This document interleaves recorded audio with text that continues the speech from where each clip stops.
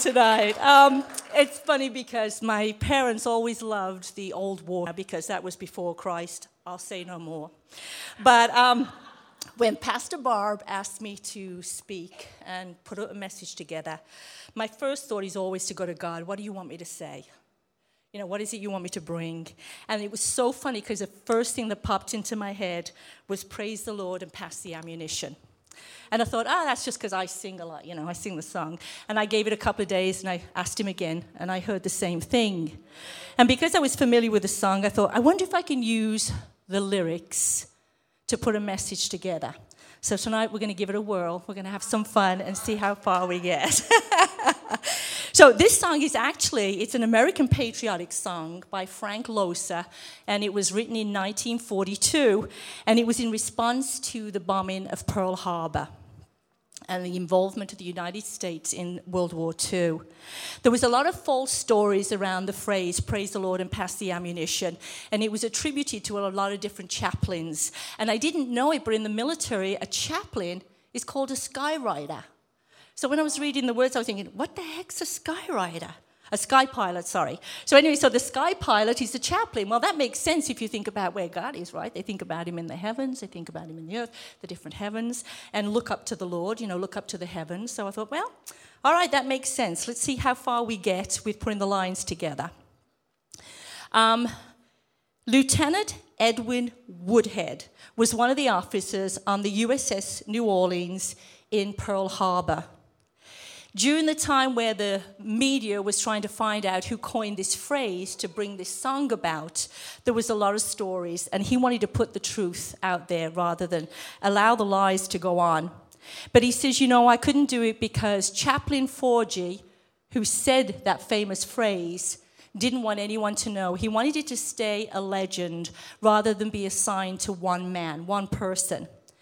And the news media got a hold of this story, and they kept digging, and finally the base commander allowed them to go and talk to the crew on the ship. And they found the truth out. And then they talked this Chaplain Forgy to going on to a show. I think there's too many of you in here too young to remember this show. But it was called I've Got a Secret. I don't know if you've ever watched any reruns. Oh, I see some head nodding. Oh, and I see a head shaking. Thanks for making me feel old. But anyway, so he went on there, and this was how he explained how it came about. He said, I was stationed aboard the USS New Orleans, and we were tied up at 10:10 dock in Pearl Harbor when we were attacked again. We were having a turbine lifted, and all of our electrical power wasn't working.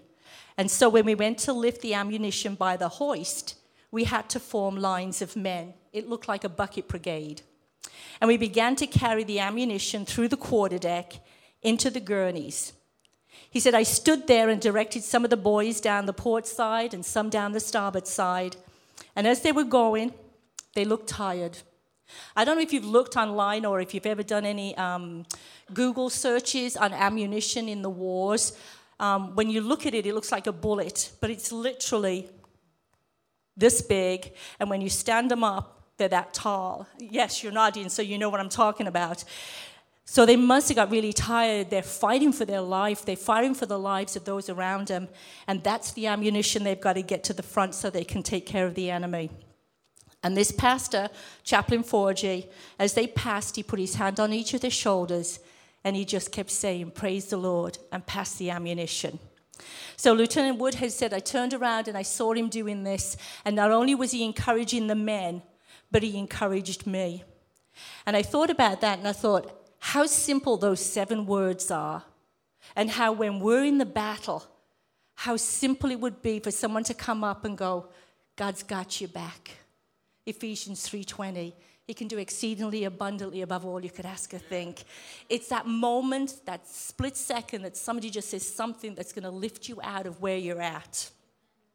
So I was sitting at my desk putting the message together, and actually what was so funny was I always scare Pastor Barb when she asks me to speak. She sees me bring a book in, and so she's thinking, hey, you've got 30 minutes, let's make this happen. But I had all my scriptures, and what I did was This is probably one of the most exciting word searches I've done with God and sitting down and doing a message in a long time. And he really took me down a lot of areas that just illuminated the love he has for us and the power that we have within his word. It just blew me away. I mean, I know it, I hear it, but because I was in it and I'm looking for it, it made such a difference to me. It was a bigger impact. And I was so pleased to be able to get into this word. And I thought the title was funny to start with, and I've always got that warped sense of humor, so I didn't know where he was going to take me. And as I was going through my lessons and pulling up scriptures, I kept thinking, I'm going to go off here. So one of the things that happened was when I was looking through it, I thought, how do you identify just how powerful God is in one short sentence? Like, that's 7 words. And the Holy Spirit prompted me to pull out my study literature. And I love to pick things up at the Bible store. And I have this one here. And it's 100 prophecies fulfilled by Jesus. And I thought, I know about the prophecies. How's that going to fit into my song? I can't sing that. So I looked at the back, and I was digging in. Oh, here it is. And I realized that each color code, because I'd forgotten, I hadn't looked at this in a while, that the prophecies that were 12,000 years before Jesus' birth were highlighted in green. The prophecies that were more than 800 years before Jesus' birth were highlighted in yellow. And the prophecies more than 500 years were highlighted in blue. This is a 2-page pamphlet. It took me a while to go through this, and I'm looking and I'm thinking, oh my God, if my God can fulfill prophecies spoken over 12,000 years, my battle's nothing. My problem's zilch. It has no bearing, no meaning, no strength, no structure, to the wind. And I thought, my gosh, that's amazing. It took me a while, and I thought to God, I'm sorry, God, I'll get back to my song now and my message, because that kind of took me off kilter. And so I get back, and I'm looking, and so in my message, praise the Lord and Pastor Ammunition, in the midst of the battle, we tend to lose hope. And we look to his word for encouragement because it's his truth. And one of the scriptures that came up that I kind of cast aside at first, and then I kept going back to it, and it's Psalms 42:5. And it says, why are you in despair, O my soul? And why have you become disturbed within me? Hope in God, for I shall again praise him for the help of his presence. Wow. And I'm thinking, it's nothing. You know, we all have battles, including myself and my husband. We're pastors here in the church. Everybody has battles. But how we look at our battles defines how we get through our battles. And it also defines how God sees us in our battles. Because he's looking for faith. He's looking for you to trust him. Our hope has to be centered around him. And no matter what's going on in our world, we have to look to the heavens where our answers come from. So my mind goes down crazy paths. And I'm thinking to myself, well, no matter what battle we're in, God's given us the ammunition. We can fight the good fight of faith. We've got it down to a science. And then I heard the Lord say, pick up your Bible. So I picked up my Bible, and I heard him say artillery. So I looked up artillery because it's not the same as ammunition. Artillery is large guns used in heavy warfare. When you pick up the word of God, you are bringing in the big guns. I mean, am I crazy or what? But that's the way he talks to me. I get pictures, and he talks to me crazy. I mean, seriously. I actually said to my husband on the way here, I said, I'm giving this word tonight. I really believe it's the word of God, and I really believe a lot of people in the battles right now, because we're in a year of preparation. And when you're in a year of preparation and you're reaching out to God for what that future looks like, the enemy gets ticked off. And so you have got to have the word of God deep inside you. You've got to know what pieces to use. You've got to know the scriptures to speak. And I always think of Pastor Gloria. When she was ill, I remember her saying there was one scripture that held her tight, and that was, let not my heart be troubled. And she would say it over and over again. One scripture kept her going. And in that one scripture, she knew her hope was not going to be cast to the side, that God has got her back. It's all going to come to good, because he brings everything to good to those who love him and are called. So to praise the Lord is to call attention to his glory. It's to bless, exalt, glorify, extol, magnify, and thank him. In Exodus 15:11, the Lord is my strength and song, and he has become my salvation. This is my God, and I will praise him, my Father's God, and I will extol him. And extol there means to praise him enthusiastically. And as you just can tell, I love to sing. I can't sing worth a diddly, so thank gosh I don't have anything here reverberating back what I sounded like when I was singing out there. But I love to sing. And my praise is to God. I'm a joyful noise, and that's okay to him. But I'm praising him. In the storm, I'm praising him. I'm not going to let the enemy take me down. Now, a couple of years ago, I had a situation where he took me to my knees. And I was on my knees, and I remember telling a friend what was going on, and she said to me, I said, I'm on my knees. I said, I'm literally on my knees. I'm praying, I'm crying out to God. And she said, get up and walk tall. She said, get up and walk tall. She said, when people are in trouble here at the office, they come to you for prayer.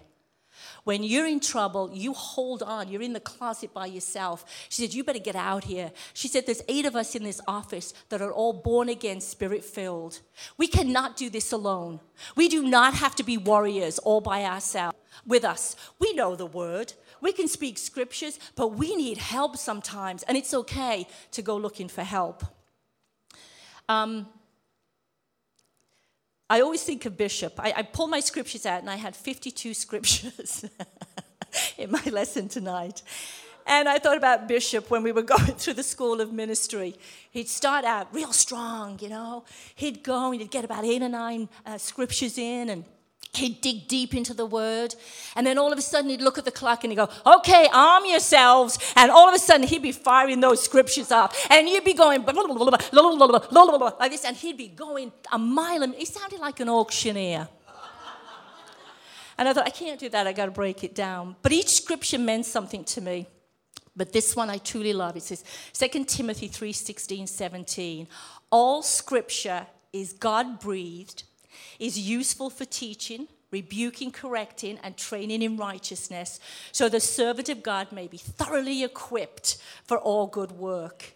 It's God-breathed, it's complete, it's a final authority, and it's for faith and practice. You got to put it into practice.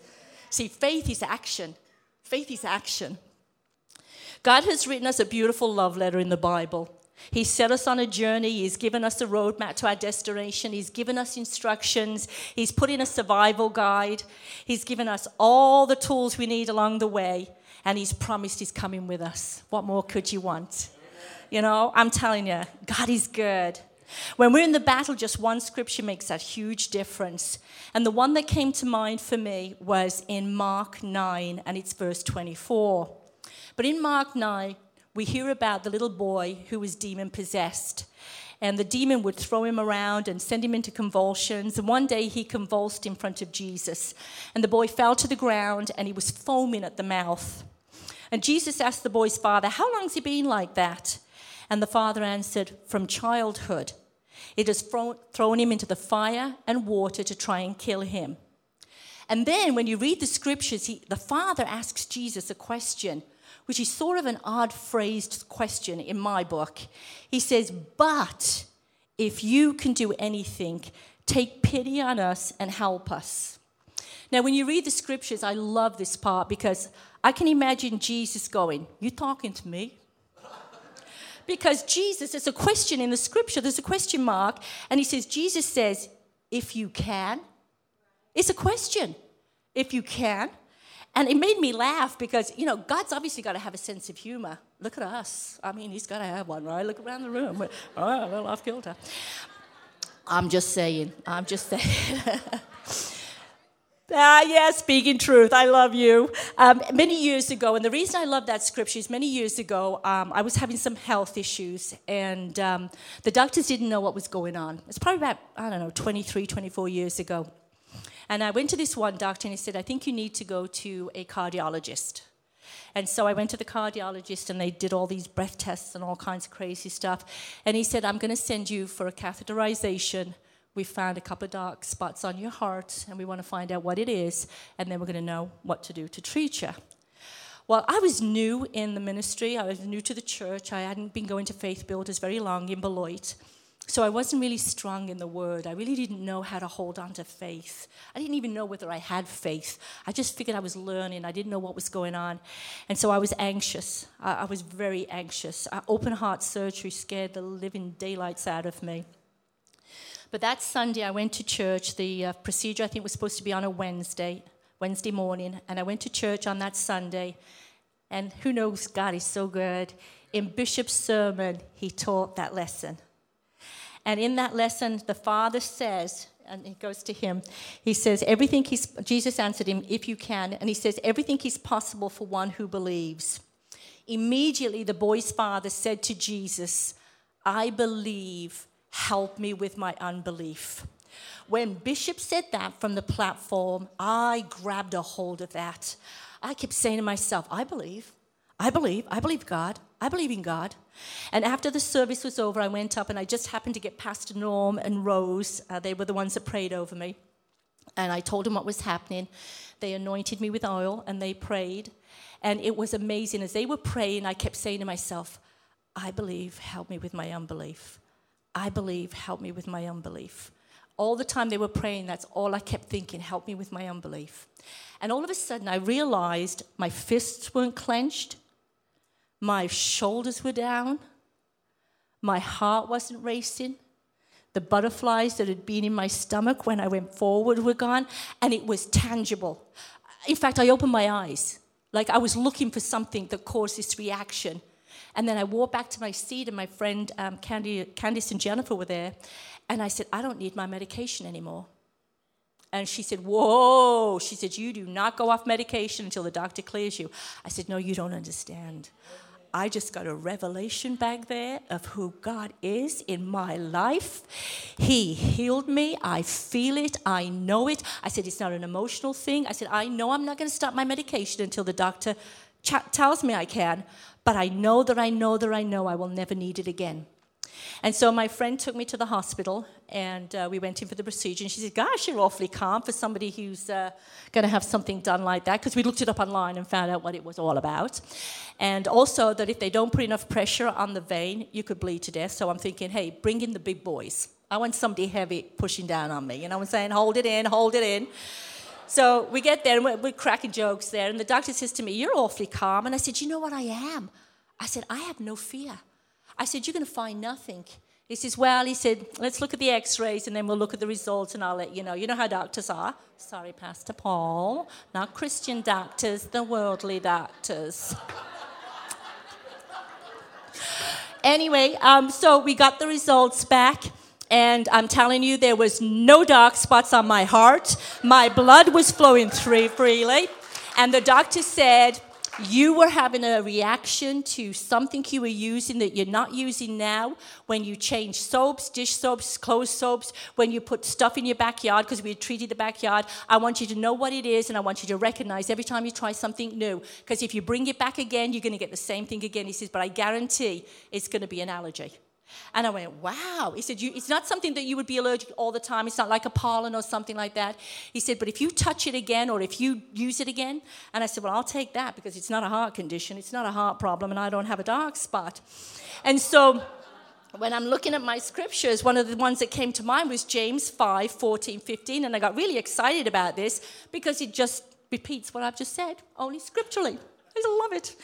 Is anyone among you sick? Let them call the elders of the church to pray over them and anoint them with oil in the name of the Lord. And the prayer offered in faith will make the sick person well. The Lord will raise them up. If they have sinned, they will be forgiven. We'll forget the sin part, but I'm well.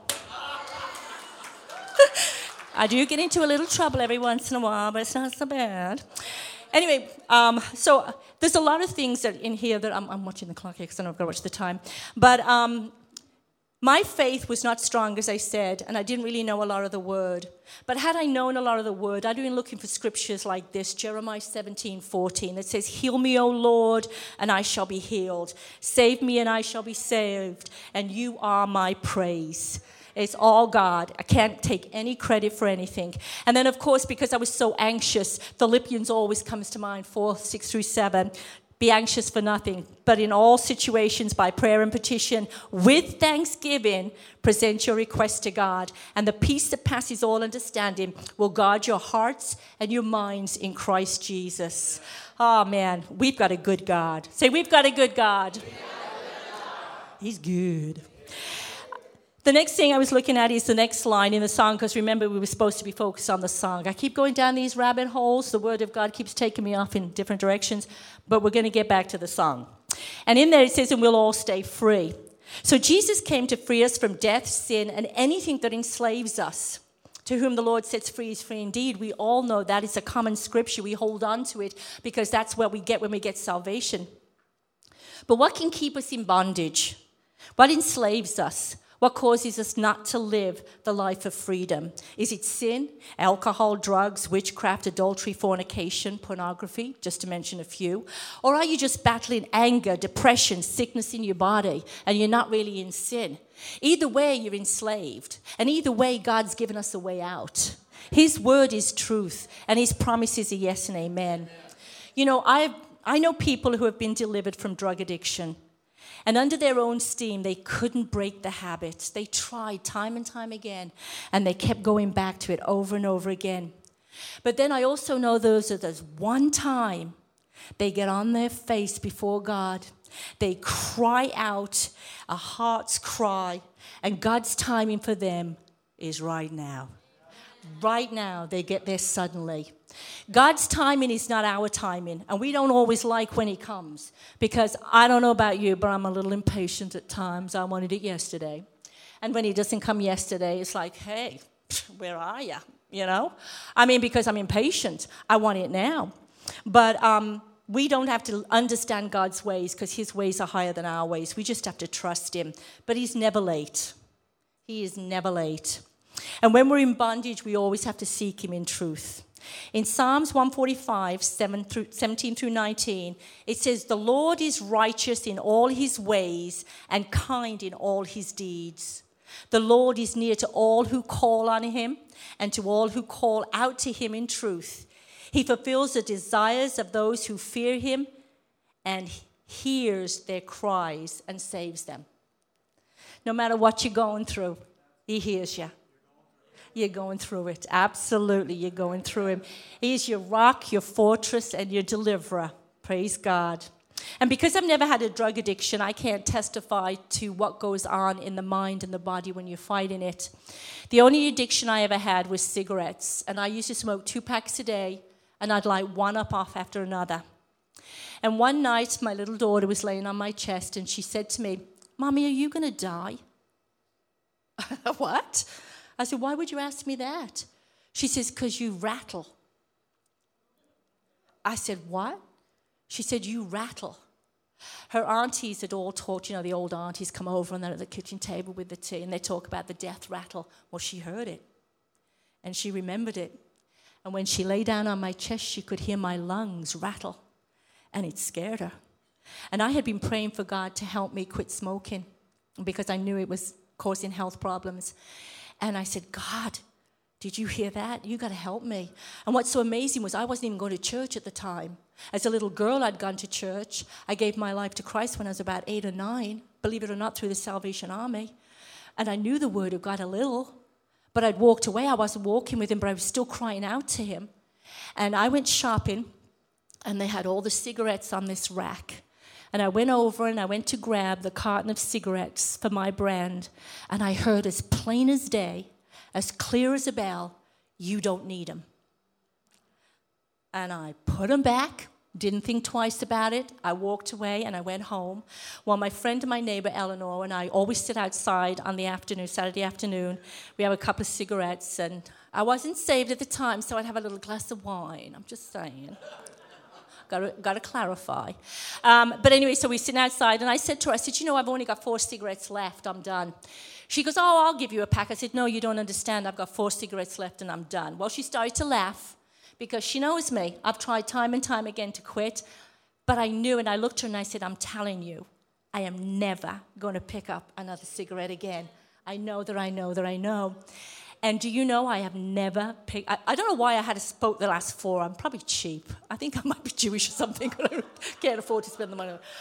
But anyway, so I smoked the last 4, and then at the end of it, I never bought another pack, and I never picked up another cigarette, and I never asked anybody for one at all. I later realized that that was the Holy Spirit. You see, when I was a little girl and I told him I'm yours, his promise that he'd never leave me nor forsake me stayed with me. And even though I walked away and I was walking down the path with the world, he was going, psst, psst, I'm still here. Psst, I've got something for you. Psst, come here. There's a plan for you. I have a plan for your life.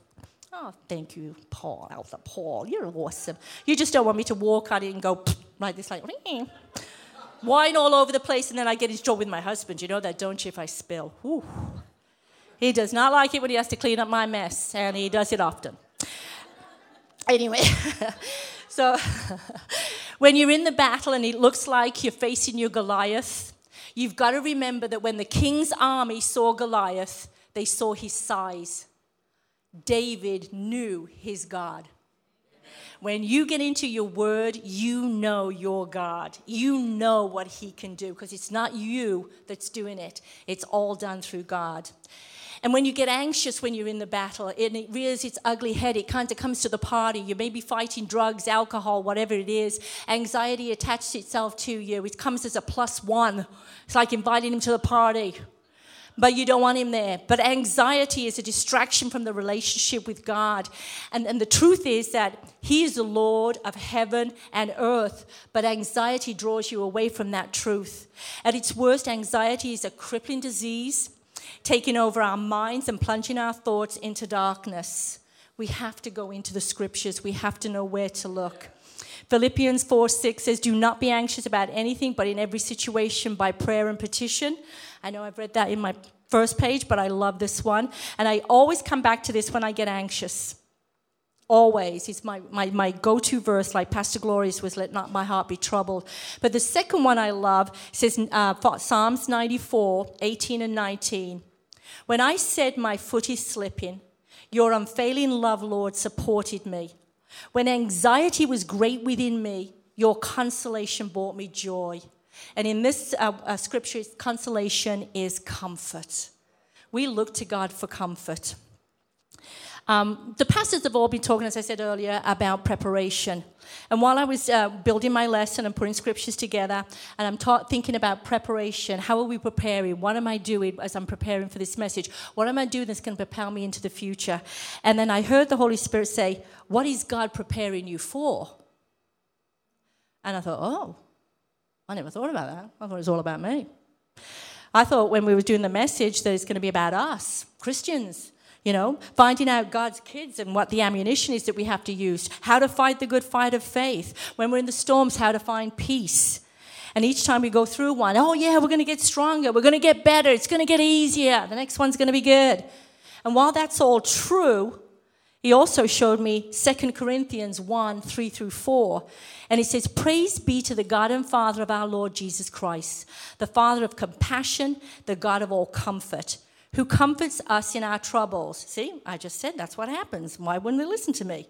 But then he adds, so that we can comfort those in trouble with the comfort we ourselves receive.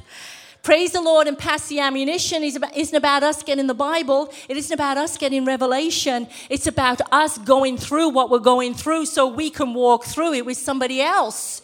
It's taking somebody else by the hand and saying, it's okay, we got this. You know, this is what God will do in your life. This is what he did in mine. He's no respecter of persons. What he will do for one, he will do for another. Praise the Lord and pass the ammunition is us holding someone else up, being an armor bearer when they're in the battle and they're fainting, they're growing weary. I know, that's a great scripture. I like that one. I had to find that one, though. It was the end bit that threw me off. But I like that one. That was a great scripture. And what he did, it took me back to those 7 words. Praise the Lord and pass the ammunition. It kept the men going. It encouraged them. We need to encourage each other. I got to cut some of this out. I'm looking at the clock. Jump into the next line. I know, I'm like Bishop. Praise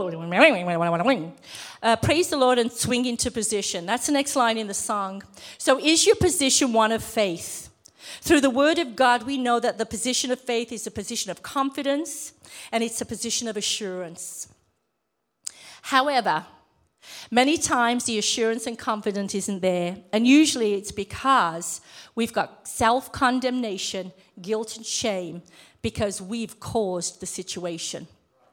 And when that happens, the enemy starts to whisper in your ear, well, if you hadn't have done that, that wouldn't have happened. If you didn't go down there Friday night, that wouldn't have happened. If you didn't spend the money, the bill wouldn't come, whatever it is.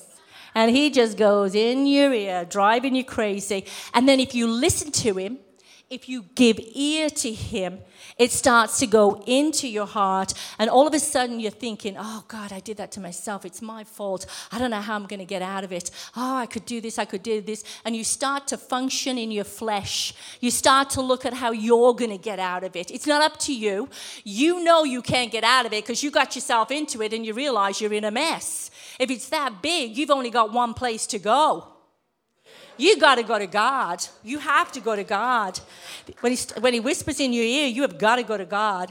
Because when you know God and his word and you believe that he loves you, that his grace is yours for the asking, your next step is to quiet the enemy. You have to repent. You have to acknowledge what you've done.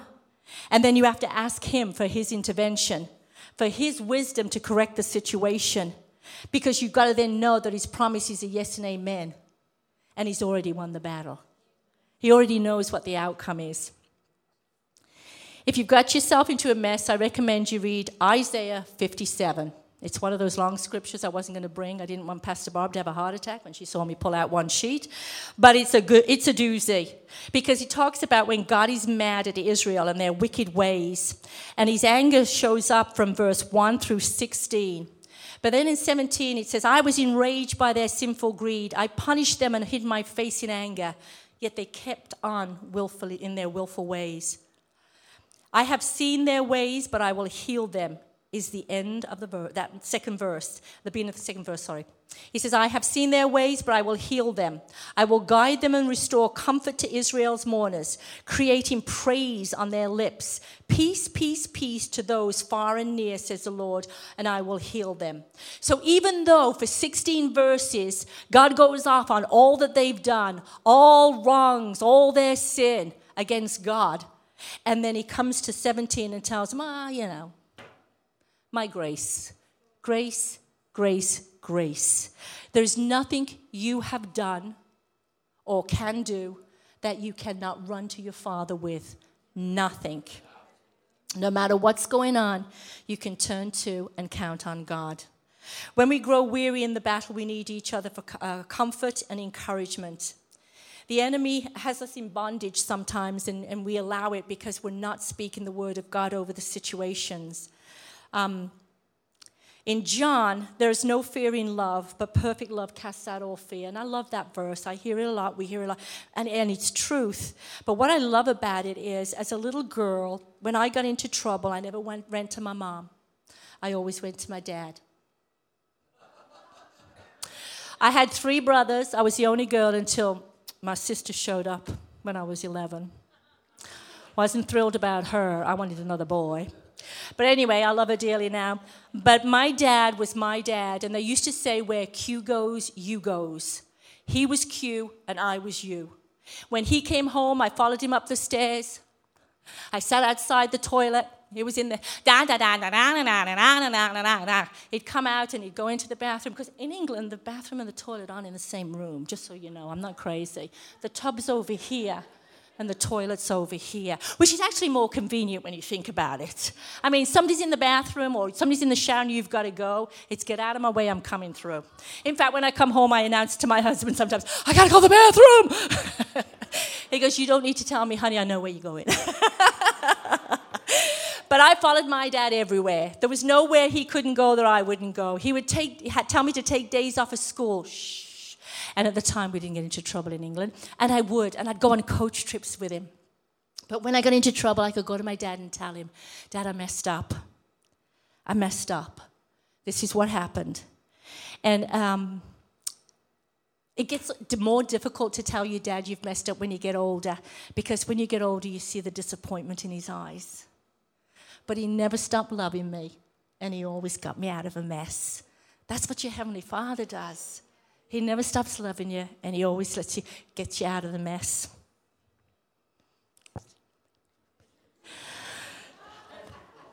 I'm just saying, Tony, you're getting pushy.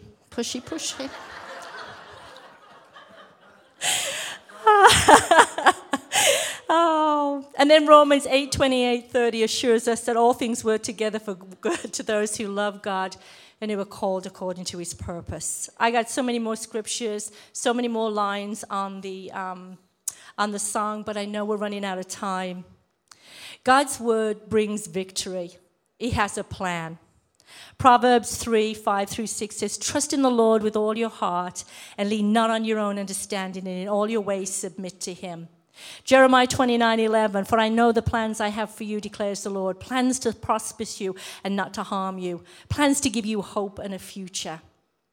When we're in a position of faith, we can enter into the praises for God. And when you're under attack and you praise God, you confuse the enemy.